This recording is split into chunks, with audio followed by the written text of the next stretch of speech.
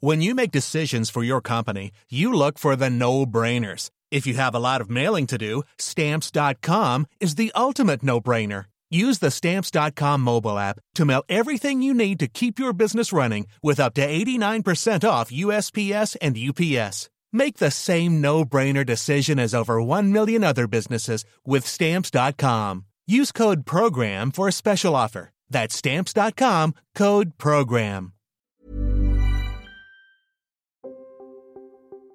It's one of the biggest fault lines in American society. Abortion rights divide communities, genders, and political parties. Ronald Reagan recognized that the abortion issue might be a way of helping to destroy a Democratic coalition that had been in place since the New Deal. And in particular, he wanted to win over Catholics and evangelical Protestants. Ever since 1973, and a case that made legal history, Roe v. Wade, women in America have had the right to choose. But in the last few decades, that right has been under constant attack. In some states, it's already very difficult to get an abortion. For example, in Mississippi, there's only one abortion clinic, and abortion isn't legal very deep into pregnancy. And then in other states, abortion is legal, accessible, and publicly funded. Now, could a new law in Texas change abortion rights across America? Is the end in sight for Roe v. Wade? You're listening to Stories of Our Times from The Times and The Sunday Times. I'm Manveen Rana. Today, the history of abortion in America.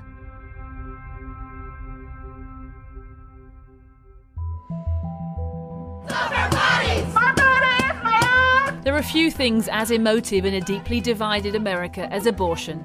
A woman's right to choose was enshrined in a historic ruling, Roe v. Wade, nearly 50 years ago. Our Creator endowed us with the right to life, and yet millions of children lose their right to life every year. In May, the governor of Texas, Greg Abbott, signed a controversial new law that ensures that the life of every unborn child who has a heartbeat will be saved from the ravages of abortion. The law, which bans abortion after a fetal heartbeat can be detected, usually after just 6 weeks, was due to take effect on September the 1st. But on August the 30th, the Center for Reproductive Rights filed an emergency application asking the Supreme Court to block the law from coming into effect. More breaking news tonight, a stunning Supreme Court decision. Justices voting 5-4, refusing to block a Texas law that outlaws abortion after 6 weeks of pregnancy. Justices denying the request to block the law, saying abortion providers failed to make their case that the court should step in. The fear is this is the slippery slope, that by upholding the ban in Texas, the Supreme Court is edging towards overturning Roe v. Wade altogether. To understand the significance of the new Texan law and where it stands in the history of abortion laws, I spoke to one of the leading experts on the subject. My name's Mary Ziegler. I'm a law professor at Florida State University, and I'm the author of several books on abortion. Mary's most recent book is Abortion and the Law in America, which was published last year. When I was in law school, we were reading about whether law could bring broader change in the society, or whether that was a sort of effective way to change the society. It was back then, as a student, that Mary first became interested in the law surrounding abortion. And we read about desegregation, we read about civil rights, and I kept waiting for the book about Roe v. Wade, because of course Roe is arguably the best known U.S. Supreme Court decision. And when we didn't read that kind of book, I asked my professor, and he said there really hadn't been that kind of book written. And so at the time, I naively thought, well, I should do that. Roe v. Wade, of course, is the big one. It's the law when it comes to abortion. Why is abortion still such a divisive, such a live issue in America? In part, I think it's a function of the composition of America. There's a population of religious Americans, particularly white evangelicals, who feel strongly about abortion, who are quite unique to the United States. But a lot of it also has to do with the political history of abortion. Starting in the 1980s, both political parties made abortion what we would call a wedge issue, a way of turning out and rallying voters. And they've used abortion in the years since to raise a lot of money, to bring a lot of people to the polls who wouldn't otherwise be there. And so there's almost an outrage industry in America that fuels conflicts about abortion that goes beyond just demographic differences. Because if you actually look at polling in America on abortion, it quite closely resembles what you would see in the UK or elsewhere in Europe. So it's really more a function of differences in US abortion politics than it is a function of differences in the population. Where do average Americans sit when it comes to abortion? Most Americans are in favor of keeping abortion legal. They're in favor of keeping Roe v. Wade. They're in favor of abortion, but primarily earlier in pregnancy. The numbers drop off steeply the later in pregnancy you get. And they tend to be in favor of a lot of regulation of abortion, but not criminalization, which means a lot of Americans are conflicted about abortion, right? They want it to be legal and available, but they also are not necessarily comfortable with it. So with that as a backdrop, and with, as you mentioned, the hyper-politicization of the issue, a few weeks ago came this remarkable decision in Texas. Anger and outrage in Texas and across the United States Wednesday after a controversial state law took effect, making it much more difficult for a woman to get an abortion. As somebody who's spent so much of their lives studying abortion law, where were you when you heard the news, and what did you think? I heard the news the following morning because the Supreme Court issued this opinion literally in the dead of night. I wasn't surprised, given that the court had already had what was supposed to be an emergency order for the better part of 2 days and hadn't said anything, which is usually what you do when you don't think something is much of an emergency. But I think it's still stunning in terms of what it represents. And just explain that to us. Explain the law and why it's so controversial. Texas's law is unique, really, in the sense that instead of criminalizing a subset of abortions, which is what most abortion restrictions do, this law instead outsources enforcement to private citizens. The new law bans abortion after a fetal heartbeat is detected, which is usually about the 6th week of pregnancy, before many women are even aware they are pregnant. In a particularly divisive twist to the law, Texas state officials cannot enforce the ban. Rather, private citizens stand to make at least $10,000 if they successfully sue anyone who provides or aids and abets an abortion after 6 weeks. That would include a doctor who performs it, a person who helps pay for it, even someone who drives a woman to an abortion clinic. There are no exceptions under this new law for rape or incest, the only exceptions for medical emergencies. It outsources that enforcement quite literally to any private citizen. So you don't need to be from Texas, you don't need to have anything to do with an abortion, and it allows those people to sue anyone who performs an abortion in Texas or anyone who aids or abets someone who gets an abortion in Texas. And again, that person doing the aiding and abetting doesn't need to be from Texas. So if you in the UK decide you want to give money to an abortion fund in Texas that pays for an abortion, you in theory can be sued under this Texas law too and be forced to pay a minimum amount of $10,000. The law even changes where you can be sued, who has to pay the attorney's fees if one or another party wins. It's really quite extraordinary in many ways, and it's also served to insulate state officials in Texas from liability. Break that down for us. Firstly, if you were a woman in Texas who decided you wanted an abortion, how has the law changed for you now compared to a few months ago? Well, in theory, if you're a woman seeking an abortion, you can't be sued in Texas at all. That said, you probably can't get an abortion in Texas anymore either, because most abortion providers have recognized that this law functionally prohibits abortions, period, right? It prohibits abortions 6 weeks after your last period, which essentially means you may then have 2 weeks to realize you're pregnant, schedule an abortion, have a waiting period that's statutorily mandated, and get an abortion. What it's meant in real terms is that a lot of abortion providers have just said they're not going to perform procedures any longer than 6 weeks after a person's last menstrual period, which means that people seeking abortions in Texas, for the most part, are going to have to go out of state or get abortion medication online. How long did you have before to make the decision? Well, in Texas, it was 20 weeks. There were lots of restrictions before, but that's obviously a pretty big difference because most people who get abortions, the vast majority get them in the first trimester of pregnancy. Earlier abortions are much more common than later abortions, but there's a pretty big difference between allowing the entire first trimester as a window, as a 20-week ban would, right? I mean, even into the second trimester, and allowing really functionally 2 weeks after you've missed your period, which is what Texas's law does now. All of this sounds pretty remarkable. And as you've already mentioned, Roe v. Wade does exist. Roe v. Wade is the big decision taken by the Supreme Court a few decades ago, which sort of sets in stone, it enshrines the rights of women to have abortions in America.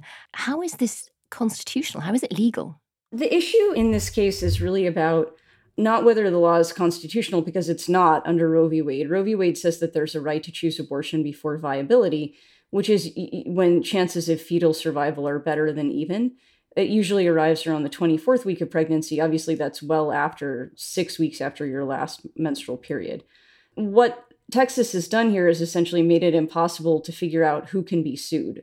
So Texas has said there will be no state officials enforcing this law, therefore the state is immune from suit. It's not clear that that argument will work forever, but at the moment, because the law hasn't gone into effect, it's not clear which officials will be enforcing it. What would change, of course, if someone actually were sued, would be that there would be some judge who would be hearing the suit, enforcing a damage award, and so on, and then abortion providers are going to argue that that person is enforcing the suit.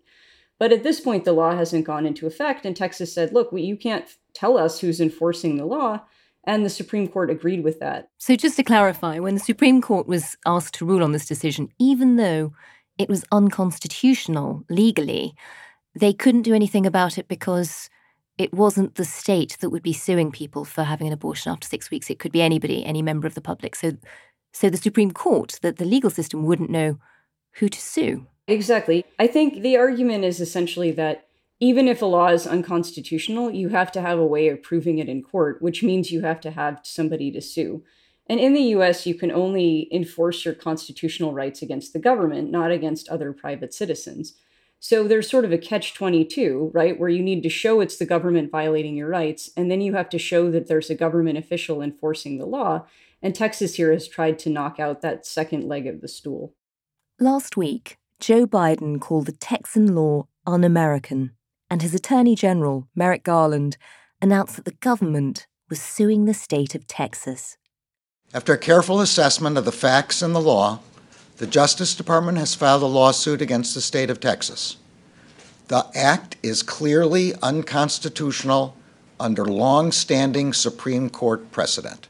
The decision by the Supreme Court not to overturn the law in Texas, despite it being unconstitutional, provoked an immediate and furious reaction. For the most part, there's been somewhat of a backlash. There's a march scheduled for early October to protest the law. There's been a surge of interest in copying this bill by Republican governors, particularly governors who have presidential aspirations, who are jockeying for position, essentially trying to demonstrate that they're the most strongly opposed to abortion in the GOP field. And so it sort of reflects both the fact that most Americans are not in favor of this law on the merits, and the fact that Republican politicians are more interested in courting their most ardent supporters and turning them out than they are in kind of appealing to the average American voter.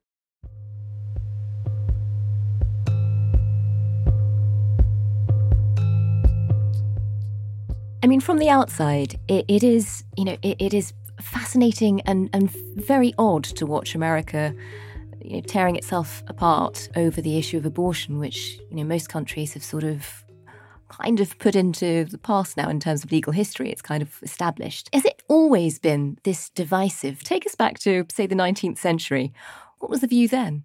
In the United States, it's quite clear that until late in the 19th century, most states allowed abortion until quickening, which is the point at which fetal movement could be detected. So that was usually around 16 weeks after a missed period. It's a little bit unclear exactly whether the quickening rule was accepted everywhere, whether Americans thought early abortions were moral, but it seems pretty clear that there weren't very many criminal prosecutions at all for earlier abortions. And that began to change in the late 19th century, and particularly the mid-19th century, when doctors, the leaders of the American Medical Association, which was just being founded, began demanding bans on all abortions, even early in pregnancy. And they had different reasons for doing this. Some of them were just sincere beliefs that life began at conception and that abortion was murder. Some of them were less pure motives in the sense that doctors wanted to use abortion as a point of differentiation to outcompete other kinds of medical care providers who were common in the 19th century, whether that was midwives or alternative medicine practitioners. And the American Medical Association's campaign was very successful. So by the end of the 19th century, virtually every American state banned pretty much all abortions with a narrow exception for when the patient's life was at risk. Wow. I mean, it's quite surprising hearing that it was the doctors who thought life began at conception and fought against it. How did that change? When did America decide that abortions, particularly in some cases, were okay? One of the turning points was the Great Depression. There's often been a spike in interest in abortion in the United States in periods of economic struggle. So the Great Depression, of course, was catastrophic economically worldwide. And as that was happening, abortion rates were increasing pretty much for women of all races and classes, and pretty dramatically. And this was making the medical profession look bad in a way, because it was clear that many doctors were performing abortions that were at least nominally illegal. So the medical profession tried to crack down on this by channeling all abortions into hospitals and forming what were called therapeutic abortion committees, which would weigh whether an abortion really was justified under the law and under medical practice or not. And at first this seemed to work and the number of abortions went down, but as you can imagine, different doctors on different committees had very different views of when abortion was necessary. And they began more often to authorize abortion in cases when a patient's mental health would be threatened by continuing a pregnancy.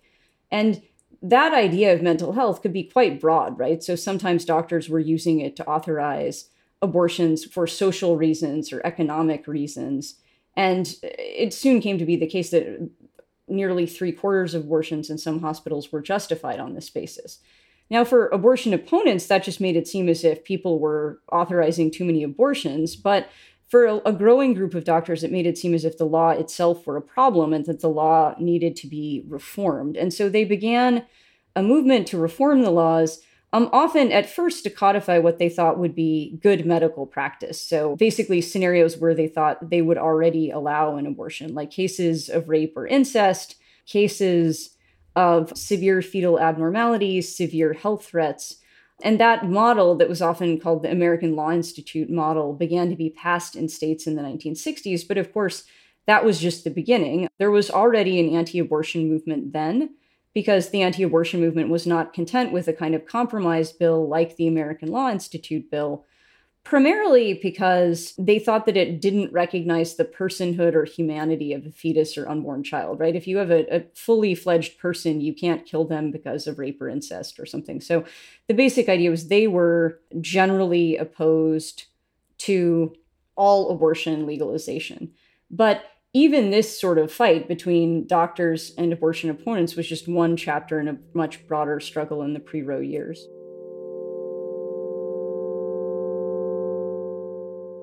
Coming up, the case that changed abortion law and the rights of women across America, Roe versus Wade. Hi, I'm Emily Dugan, Social Affairs Correspondent at The Sunday Times. It's you, listeners and subscribers, who enable me to investigate. Get to the heart of the stories that matter every day with The Times and The Sunday Times. If you subscribe today, you can enjoy 1 month free. Visit thetimes.co.uk/stories of our times.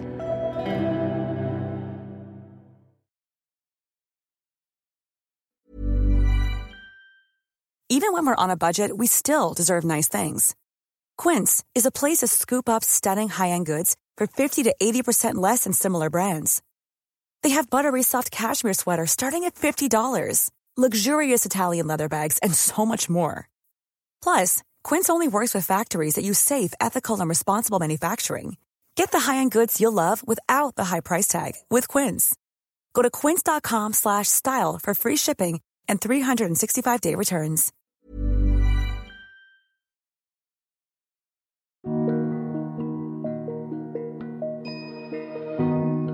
This isn't the first time Texas has made legal history when it comes to abortion. The law that established the right to choose for American women was born in Texas too. In January 1973, the Supreme Court ruled on what's become one of the most famous cases in American legal history, Roe versus Wade. Good evening. In a landmark ruling, the Supreme Court today legalized abortions. The majority in cases from Texas and Georgia said that the decision to end a pregnancy during the first 3 months belongs to the woman and her doctor, not the government. It was a case that made headlines around the world, but despite its fame, the details are often forgotten. For a start, who were Roe and Wade? Well, Jane Roe was the pseudonym given to the plaintiff, Norma McCorvey, in a case against her local district attorney in Texas, Henry Wade. Roe v. Wade began when Norma McCorvey, who was a relatively low-income woman in Texas, realized that she was pregnant and wanted to get an abortion. She initially was told by friends to lie and say that she had been sexually assaulted because they believed that she would have an easier time getting an abortion under those circumstances. In order to get an abortion, you said that you'd been raped, didn't you? I did say that. Which wasn't true. That's right. They believed that she would have an easier time getting an abortion under those circumstances.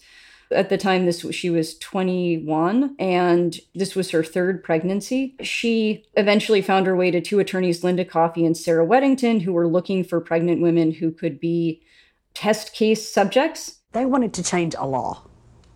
I wanted to have an abortion. They said, Norma, don't you want to exercise your rights by having control over your own body? Yes, I said. And they used McCorvey's suit to argue that Texas's abortion law, which allowed for abortion only when a woman's life was at risk, to argue that that law was unconstitutional. The Supreme Court voted by 7-2 that the US Constitution provides a right to privacy that protects a pregnant woman's right to choose whether or not to have an abortion. In the meantime, McCorvey never attended a trial, actually gave birth during the course of the lawsuit, and put the baby up for adoption. Yep, that's right. The most famous case that changed women's right to an abortion didn't actually end in an abortion itself. It ended with a baby. But it also ended with a legal precedent, a constitutional right for women in America to choose. Roe versus Wade provoked quite a reaction, although, back then, a remarkably polite one. Here's what you would have heard if you turned on CBS News that January in 1973. I think that to raise the dignity of woman and give her freedom of choice in this area is an extraordinary event. That's Dr. Alan Guttmacher, the president of Planned Parenthood and, it would be safe to say, a supporter of women's right to an abortion. And I think that January 22nd, 1973 would be an historic day. In the Catholic corner, Monsignor James McHugh appeared on the programme to represent the right to life. In this instance, the Supreme Court has withdrawn protection for the human rights of unborn children, and it is teaching people that abortion is a rather innocuous procedure provided that there are proper legal safeguards. At first, it was much less intense than you may expect. Roe, as a polarizing force in the United States, was not as obvious in the days immediately after the decision. The decision did have a pretty dramatic effect on the anti-abortion movement, which had already been very well organized and winning impressive victories in the states, but had really still been a state-by-state affair, with some state organizations being much better developed than others. After Roe, there was a real push to have a national anti-abortion movement, and the movement also settled on a single goal. And so they essentially decided to focus on a constitutional amendment that would ban all abortions. There were also real questions about how accessible abortion was, because many states didn't have any abortion providers. And so it was hard to predict, though, that the issue would become a political football, that it would be as polarizing as it is now, much less that it would spawn violence or dominate presidential elections. Roe versus Wade led, inevitably, to an increase in the number of abortions being carried out in America. There was at first a pretty steady and eventually dramatic increase in the number of abortions, really from the year after Roe all the way through the 1980s. And that was a function of a few things. It was in part a function of the fact that birth control in America was pretty terrible throughout the period. And so people who were often having unwanted or unplanned pregnancies were often using abortion in part because they were not using birth control effectively. It also reflected the fact that different groups of people were accessing legal abortion for the first time. So we have data from before Roe. Obviously, it's somewhat limited by the fact that we don't know as much about illegal abortions as we would like. But when it comes to legal abortions, we know that those people having abortions before Roe were primarily people with connections. So people who were primarily white, relatively well-to-do, relatively educated, who could kind of navigate the hurdles of the abortion system. After Roe, it was much easier to get an abortion. And so you began to see the population seeking the procedure being more likely to be lower income, more likely to be people of color, more likely to be young people. And so I think accessibility of abortion opened the door to a much broader group of people with unplanned pregnancies. And in the meantime, what happened to Norma McCorvey, the woman at the heart of the case? You said she had to have her baby, but what happened to her afterwards? Well, at first, McCorvey became kind of an icon for the pro-choice movement. She would do speaking engagements and public appearances and was herself said she was very pro-choice and also became kind of emblematic of the pro-choice cause. After she became a little bit older in life in the 1990s, she converted to Christianity and was baptized in a swimming pool. And at that time also decided to swear off her former belief in illegal abortion, and she became an anti-abortion activist. For years and years, I used to think that it was a woman's right to choose, period. But after working in 4 abortion clinics here in the Dallas area, and learning a lot more, I started having inner conflicts with myself, and I really got extremely depressed when women would call into the clinics and want to make appointments for second trimester abortions. And there's been some dispute ever since. There was, in fact, a documentary in recent years where McCorvey told the documentarian that she had only switched sides for money. I think both pro-life and pro-choice forces tend to frame McCorvey as a victim. Pro-life forces essentially say that McCorvey had not understood what abortion was and it had been unwittingly used to legalize a procedure that harmed lots of women. Pro-choice forces essentially frame McCorvey as someone who was down on her luck and desperate for money that the pro-life movement exploited to make good talking points.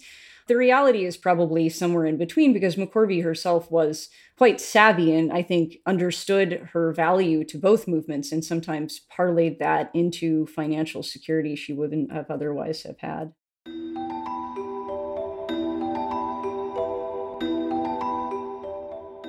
I mean, her story does tell us an awful lot about how the issue has played out in America over the last few decades. Talk us through the politics. When did it become such a political lodestone? It wasn't immediately after Roe. For the better part of a decade after Roe, what you see is both parties sort of trying to stay away from the abortion issue and viewing it as a way of sort of unnecessarily dividing their constituents. And you see politicians staking out middle ground positions on abortion. So Jimmy Carter, for example, said he was not for criminalizing abortion, but he also didn't want public insurance programs to pay for abortions, and he wanted to focus on contraception as an alternative to abortion. Gerald Ford, his Republican competitor, said he was opposed to abortion, but also was opposed to anything banning abortion. He instead wanted each state to have the ability to decide, which was not what anti-abortion groups themselves wanted. And both parties had both pro-life and pro-choice forces in them. For example, one of the most powerful Democrats in the Senate, Thomas Eagleton, was a pro-life Democrat. The governor of New York, long-term governor of New York, Nelson Rockefeller, was a prominent pro-choice Republican. And so it was really impossible to identify either party with a cause. That began to change in the 1980s, in part because Ronald Reagan recognized that the abortion issue might be a way of helping to destroy a Democratic coalition that had been in place since the New Deal. And in particular, he wanted to win over Catholics and evangelical Protestants who may have been inclined to vote Democratic for economic reasons, but were more socially conservative. What single issue could say more about a society's values than the degree of respect shown for human life at its most vulnerable, human life still unborn? And so Reagan then became very strongly and openly opposed to abortion in ways that made the Republican Party, as he would put it, the party of life. Democrats at the same time were becoming more influenced by feminists and by the women's movement. And so really by the 1980 election and then in the elections that followed, each party began to use abortion as a way to raise money, as a way to turn out the vote, as a way to kind of shore up political coalitions. And in the years since, abortion really has become a big business, not in the sense of providing abortion care, but in the sense of the politics and fundraising of abortion. And since then, since Roe v. Wade came in, it's sort of been chipped away at by various states. It's been such a political issue. Lots of people have tried to change the law. Where does it stand now? In the years since Roe, there was a decision called Planned Parenthood versus Casey, which came at a time very similar to now, when there was a 6-justice Supreme Court majority in favor of reversing Roe, or so we thought. But the court didn't reverse Roe and instead created a new rule that's the rule that applies now, which is essentially that states can't unduly burden abortion. So on the one hand, that meant that there was still a right to choose abortion. On the other hand, it meant that states would have more room to pass incremental abortion restrictions. And in the years since, they've passed literally hundreds of these laws, which has created kind of a patchwork in the United States, so that in some states, it's already very difficult to get an abortion. For example, in Mississippi, there's only one abortion clinic, and abortion isn't legal very deep into pregnancy, and there are lots of limits on the specific procedures that can be performed. And then in other states, abortion is legal, accessible, and publicly funded. And just as a sense of how strongly some people feel about it, and we have seen in the past, I remember in the 90s, anti-abortion feeling flare up so much in America that you'd sort of see protests outside clinics, and things even took a deadly turn. I mean, tell me a bit about that. The anti-abortion movement was there's always been an extremist wing of the movement. It was arguably the most visible in the late 80s and 90s, in part because the anti-abortion movement had been expecting the Supreme Court to overrule Roe, and then the court didn't. And so there were extremists at this point saying, well, if legal and political strategies won't work, we have to do something more direct. This led to Operation Rescue, which was a huge movement to blockade entrances to clinics in major cities and small towns across the country, often recording thousands of arrests in each blockade. Wichita police used 2 city buses and a rental truck to haul the pro-life rescuers to jail. Those who walked went to the city for a trial date. Even a slow-stepping priest was arrested, as were praying women, clutching pictures of dead fetuses. Some Operation Rescue members didn't want to just break the law by trespassing and blockading access to clinics. They thought it was justifiable to actually murder abortion providers. And so starting in the mid-1990s, there was a spate of killings of abortion providers, including most recently the murder of Dr. George Tiller in Wichita in 2009. Investigators in Kansas are scouring the background of the suspect in the murder of one of America's most controversial abortion providers. Dr. George Tiller was shot and killed in church yesterday. Services had just begun when 67-year-old George Tiller, a doctor in the middle of the abortion debate for 35 years, was gunned down in the church lobby. Pro-life leaders and the pro-life movement are not responsible for George Tiller's death. George Tiller was a mass murderer, and horrifically, he reaped what he sowed. Attacks on abortion clinics haven't stopped. In 2019, CBS News ran this story. The number of attacks and disruptions against abortion clinics across the country have reached record numbers. The National Abortion Federation reported over 1,000 violent acts committed against abortion clinics, the highest number of attacks since the group started keeping records in 1977. It's almost 50 years since the Supreme Court's decision in Roe v. Wade made abortion legal across America. But its future is looking shaky. In one of his last acts as president, Donald Trump appointed a third conservative judge to the Supreme Court, tilting the law towards the Republican agenda. But it's not the Texan law that might put an end to Roe v. Wade.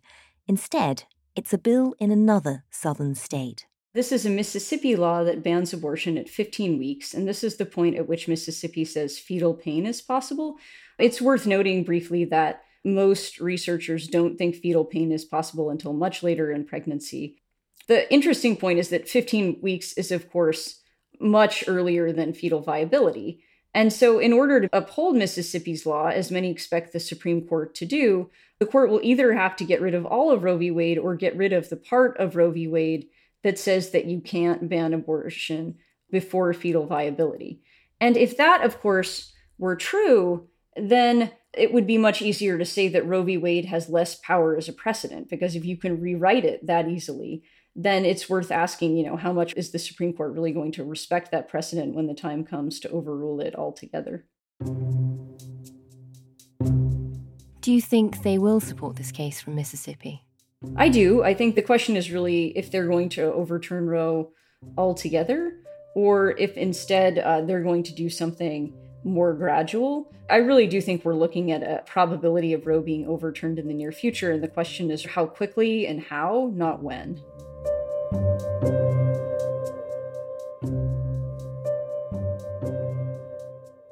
You've been listening to Stories of Our Times, a podcast brought to you thanks to the subscribers of The Times and The Sunday Times, with me, Manveen Rana, and my guest, Mary Ziegler, law professor at Florida State University and the author of Abortion and the Law in America. The producer today was Edward Drummond, the executive producer is James Shield, and sound design was by David Crackles. If you'd like to get in touch with any ideas for future episodes or any thoughts on what you've just heard, then do drop us a line to storiesofourtimes@thetimes.co.uk. Thanks for listening. See you again soon.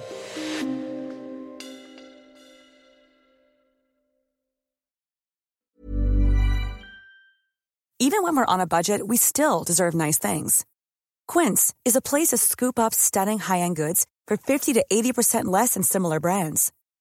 They have buttery soft cashmere sweaters starting at $50, luxurious Italian leather bags, and so much more. Plus, Quince only works with factories that use safe, ethical, and responsible manufacturing. Get the high-end goods you'll love without the high price tag with Quince. Go to quince.com/style for free shipping and 365-day returns.